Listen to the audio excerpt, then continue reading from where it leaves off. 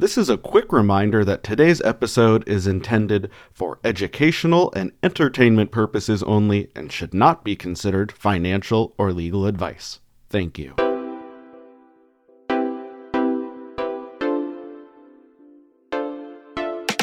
Hello, my money-minded friends. Welcome back to the Pay Active Podcast.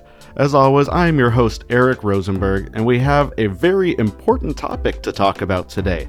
That is how money ties to our mental health. To better understand the implications of dealing with things like depression and anxiety around our finances, we brought on a guest, my good friend Melanie Lockhart from the podcast and blog and book Dear Debt. She is an expert on all things having to do with mental health and money, so we're very excited to have her with us today. Let's dive in. All right, everyone. I am so excited to be here with my good friend Melanie Lockhart. She is one of the best experts in how money and mental health tie together of anyone I know. And I just want to start, Melanie, by welcoming you to the show and asking you, how do you see money and mental health tie together? Thank you so much for having me here. And I'm so excited to talk about this topic because it's something I'm very passionate about. I've been talking about for pretty much almost a decade.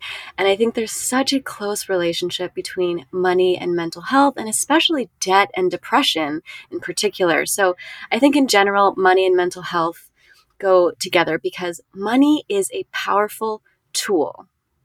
In our society, it represents power, it represents possibility, it represents choices. And if you don't have a lot of money, that can impact your survival, that can impact your mood, that can impact your physical wellness, your everything, right? So for example, I have been low income and on food stamps, and I was highly depressed, highly anxious. I felt like there was a pit in my stomach every day that I woke up because I was wondering how I was going to pay off my debt, how I was going to take care of my bills. And I think a lot of people are unfortunately living that way, and they are stressed out. On the other hand, if you have mental health issues that are clinical, but you can't afford to get treated, right? That can kind of add to the layer of mental health issues and stress because you can't afford therapy, you can't afford medication. So I think they're kind of bi-directional, like money affects mental health affects money. We've seen this, in spending styles. Like I know when I'm dealing with depression, suddenly I just don't care how much I'm spending. And that's not the right way to think about it, but mental health can cloud our judgment, our cognitive control, and money is like this very powerful thing, and it affects our self-worth. Anyone that's been unemployed, underemployed, making a low income, dealing with a big life change, you know how stressful money can be. And I think stress is something related to everyone, but sometimes that stress can go on longer than we expect and can lead to depression or anxiety or grief. I've talked to a lot of people who they might get a life insurance payout after one of their relatives died. And, it's great to have that extra money, but there's grief attached to it, right? So I think there's so many directions we can go with this topic, but money and mental health are very closely aligned, in my opinion. And then also mental health can affect the way you manage your money.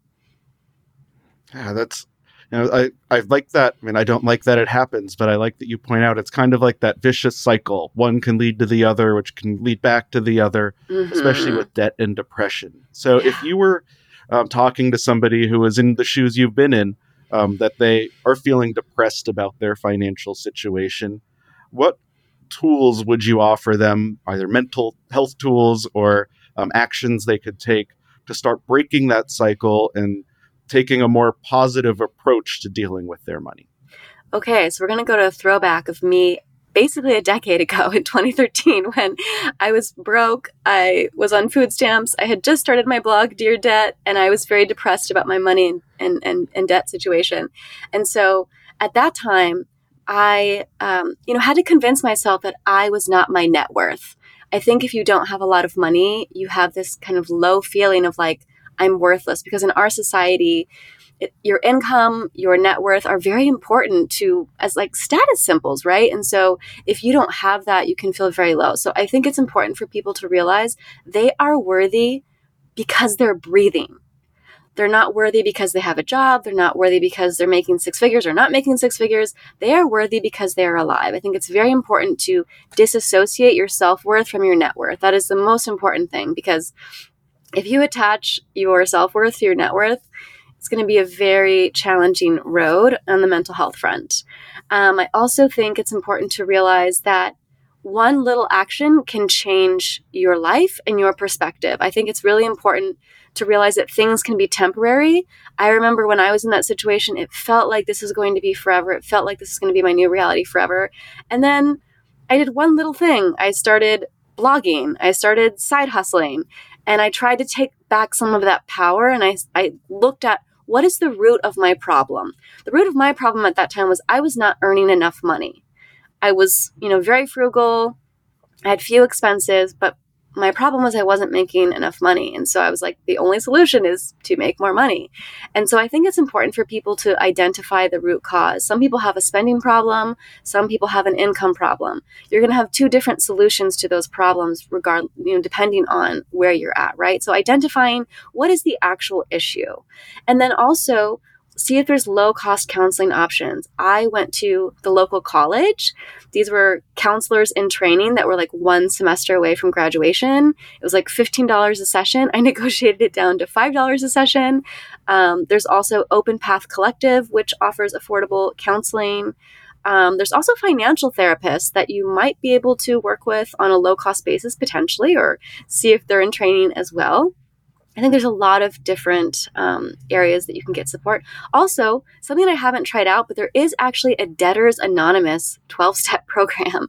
So for people that feel like they have a problem with constantly getting into debt and it's a vicious cycle, definitely check that out, because having support is so key to make you feeling not alone and to kind of change the trajectory of your life. Yeah, I have to throw out, we don't have free mental health resources from PayActiv. We do have someone to support you with free financial coaching, financial counseling sessions. If you throw back, we had an episode about with Ko-fi, that's Kofe. They're our partner who offers those free sessions. So if you feel stuck in dealing with your money and you don't know what steps you should take, definitely take advantage of that. PayActiv members get it absolutely no cost. That's something I love about PayActiv. And something you were saying, it really resonated with me. I have a family member who, one time we were having a discussion about personal finance, and we live in an expensive part of the world in Southern California, and he was kind of joking about how my car was so old. And to me, and to a lot of my friends in the personal finance community, that's a badge of honor. Mm-hmm. I had a paid off car. I hadn't had a loan payment in more than 10 years. It felt really good. As long as I did maintenance, the car worked fine. It was a Toyota. Actually, it's still sitting at my mom's house. We still have the car in the family. Yeah. But my brother-in-law at the time, he said he had to get a new truck every year. And I said, why would you think that? And he worked in construction. He's still in that industry. And he was doing okay, but such a huge percentage of his money was going to car payments. So I said, why do you think you need a new truck? He said, well, it needs to look good and have all the best features. But then what really ended up coming out was, he said, if you drive an old beat up truck to a construction site, all the other guys will make fun of you. And I started thinking, well, that's not a really good reason to sign up for a $700 a month expense that you're going to have leasing or buying a truck every few years. It's good periodically to want to have a safe vehicle for you and your family. Those kinds of features are important to me. But just what it looks like to someone else, I thought that was kind of baffling. And that also made me think back to, I used to work as a bank manager, and I noticed this trend that most of the managers who had finance backgrounds drove less fancy and less expensive cars than a lot of the hourly employees. And I started chatting with another manager about that. I said, why do you think they're driving these more expensive cars? And there's a lot of different reasons people might do that, whether it's a cultural thing or comparing yourself to coworkers, keeping up with the Joneses. Mm-hmm. But remember, the Joneses probably have $10,000 in credit card debt. So Don't worry about what someone else is doing. This isn't middle school and high school where you have to be the most popular person. You have to think about what's best for your financial health in the long run. And for most people, that's not necessarily buying a new car every 2 or 3 years. It might not be buying the fanciest jewelry. I mean, I'll admit this was a $2 necklace I'm wearing and a $3 hat, even though it has diamonds. They're fake. They're probably plastic. So a lot of people care a lot about appearances. And as you're saying, a lot of people feel like their net worth is tied to their self-worth because that's what America tells us. But it doesn't have to be that way. If you think about what your priorities are, then you can start aligning your money with those priorities. Absolutely. And I think you bring up a good point that for people that are new to their personal finance and financial wellness journey, you really have to interrogate some of the messages we receive in capitalism, in US culture, in consumption culture. And we have to kind of separate ourselves from that and say, I don't need to buy these things to impress other people. I don't need to dress a certain way to impress other people. No one's going to be managing my money. No one's going to be there in retirement when I either have money or I don't. Like, you're the one that's going to be taking care of you. So who cares what other people think? And if people make fun of you, you can say, well, I'm saving money and this is what is my preference. I think at the end of the day, like, maybe it'll feel weird at first, but it'll get easier over time. And yeah, with the powers of social media, peer pressure, our peers, it's really important that we focus on what's the best for us and not necessarily just keeping up with everyone else. It's so important to focus on priorities for you. I mentioned that a moment ago. But sometime you might have a friend that invites you to a concert and you think, oh, well, yeah, it'd be fun to go see Taylor Swift or whoever. But those tickets are crazy expensive. And I have invited friends to concerts and they've said, that doesn't fit my budget this month. And I didn't judge them for it. That was fine. It just meant that they needed to put their money somewhere else. And by prioritizing, whether it's concerts or something else, that allows you to treat yourself a little bit in the places that you do care about. So a good example we like to pick on in personal finance is a daily coffee. You go to a coffee shop every day, $3, $4, $5, that adds up to a lot over a month. If you don't really care about that coffee experience, then you could cut that and maybe there's your concert tickets every few months. Or maybe there's another credit card payment to get out of debt sooner. Or maybe you do care about that coffee. So then you have to think, what else could I cut so I can make sure I can afford that coffee? Because whatever's right for you doesn't have to be what's right for me or Melanie or anyone else, but you have to make an effort to afford the things that you care about most. And so often that means cutting the things you don't care about most, or those subscriptions that you forgot about that you don't use very often. All the streaming services just raise their rates. So, if you're not using one of those, cut that. And maybe there's your concert ticket or that pair of designer sunglasses after a few months, whatever your priority is. But if you're spending mindlessly or just because someone else says so, that's not a good reason to spend money. And that's a terrible reason to be in debt. Yeah, absolutely. And I wanted to mention in my book, Dear Debt, I have a chapter on how to be a frugal friend without being rude. Because when I was paying off my debt, I had to say no to a lot of things. And so you don't want to be rude. And if you constantly say no to people, you'll stop getting invited. So you can say, hey, I can't make it to the concert, but hey, I'd love to have you over at my place for dinner next week, or I'd love to meet up for coffee. And so immediately retort with something that is within your budget, so the person knows that you want to hang out with them, you want to see them, but you suggest something that is within your budget. Yeah, there's so many low-cost things that you can do no matter where you live. I mean, even if it's really hot, you can go on a walk in the mall. If you have great weather, you can go on a walk out of the mall. But remember, being in a mall doesn't mean you have to spend money there. It just could be a place to meet up. The last time I saw Melanie, we met up in a mall, as a matter randomly. of fact. It was amazing. Yeah, it was through the power of social media, but neither of us were there to spend money. We were actually both working. We had our laptops with us. So that's why I went to the mall that day, because I wanted to make money. But if you're thoughtful about how you spend your time and where you spend your time, that's another way you can find savings. So another thing I wanted to ask you, you mentioned when you were dealing with your biggest debt and depression issues, you realized you needed to make more. You needed to change your earnings, because we've been talking a lot about expenses. Mm-hmm. But if you're not making enough to cover the basic bills, no matter how much you budget, you're probably not going to get to where you need to be. So do you have any advice for someone who's looking to grow their income and grow what's coming in the door every month? Yeah, absolutely. And to your point, I quickly realized within the first month or two that I hit the frugality limit. I was like, I can't cut back anymore, so I just have to make more money. And so I focused on a lot of different side hustles, and I approached it by having fun. What are the things that I like doing? What are the things that I'm good at? I'm a very personal person. I like event planning. So I focused on side hustles like brand ambassador work, event planning. I help people plan their birthday parties. I help people move. I was a pet sitter. So those were kind of the main side hustles that I did while paying off debt. And then I discovered blogging. And through blogging, I was like, oh, I could also freelance write as a side hustle. And then I got into writing. And so I would focus on what are your skills? What are your abilities? What are your passions? What are the things you're good at? And then also sometimes it's just about what can I do now to get money? And that might be drive Uber, do Postmates, go on Rover and become a dog walker. I have a friend who makes a lot of money as a side hustle doing dog walking. Sometimes it's just like, what can I do now? And you just kind of have to say, it doesn't need to be glamorous. It doesn't need to be special. It's not going to be my career. It's going to get me through this time to make more money. And I always approached it as, this is a new experience. I'm going to learn new things. I have some hilarious side hustle fails that were embarrassing, but, got me through. And so I would just focus on what are you passionate about? What can you do today? And what's going to help you reach your goal? And then obviously, if you have a full-time job, see if you can negotiate a raise. See if you can maybe transition into a different role that earns more.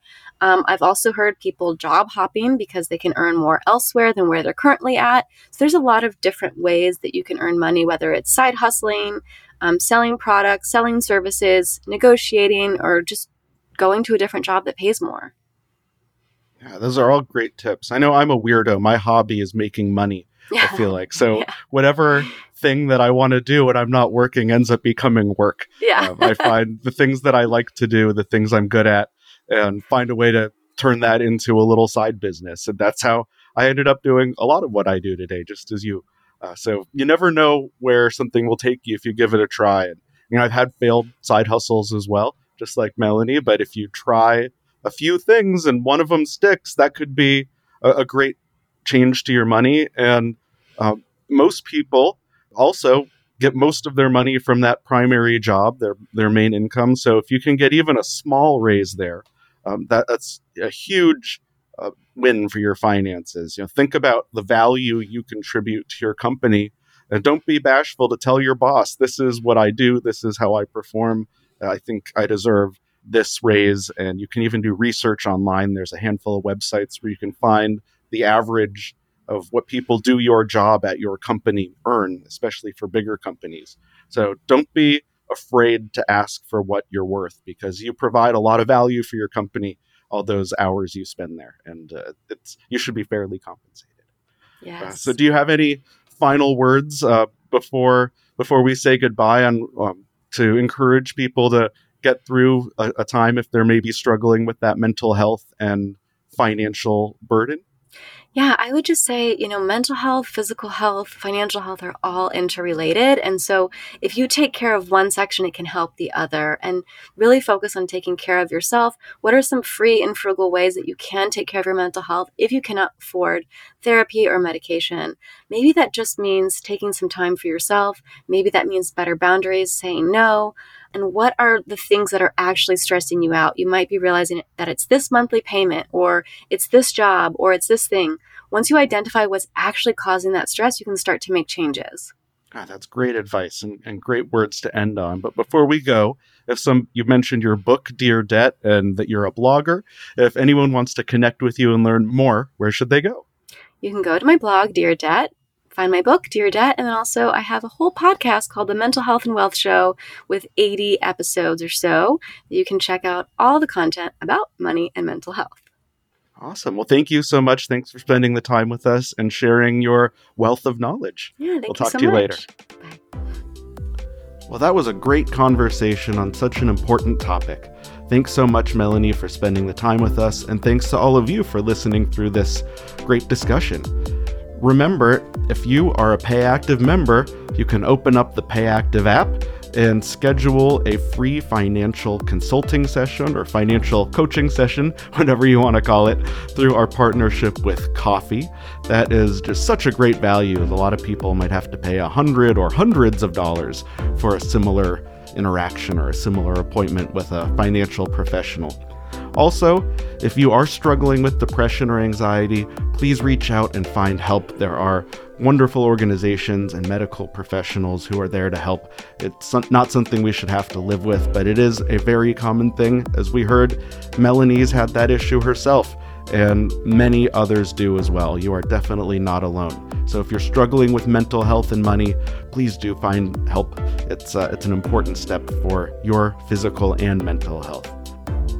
Now, with PayActiv as a financial resource for you, you can get out there and live the life you've earned. Thanks so much. Bye-bye.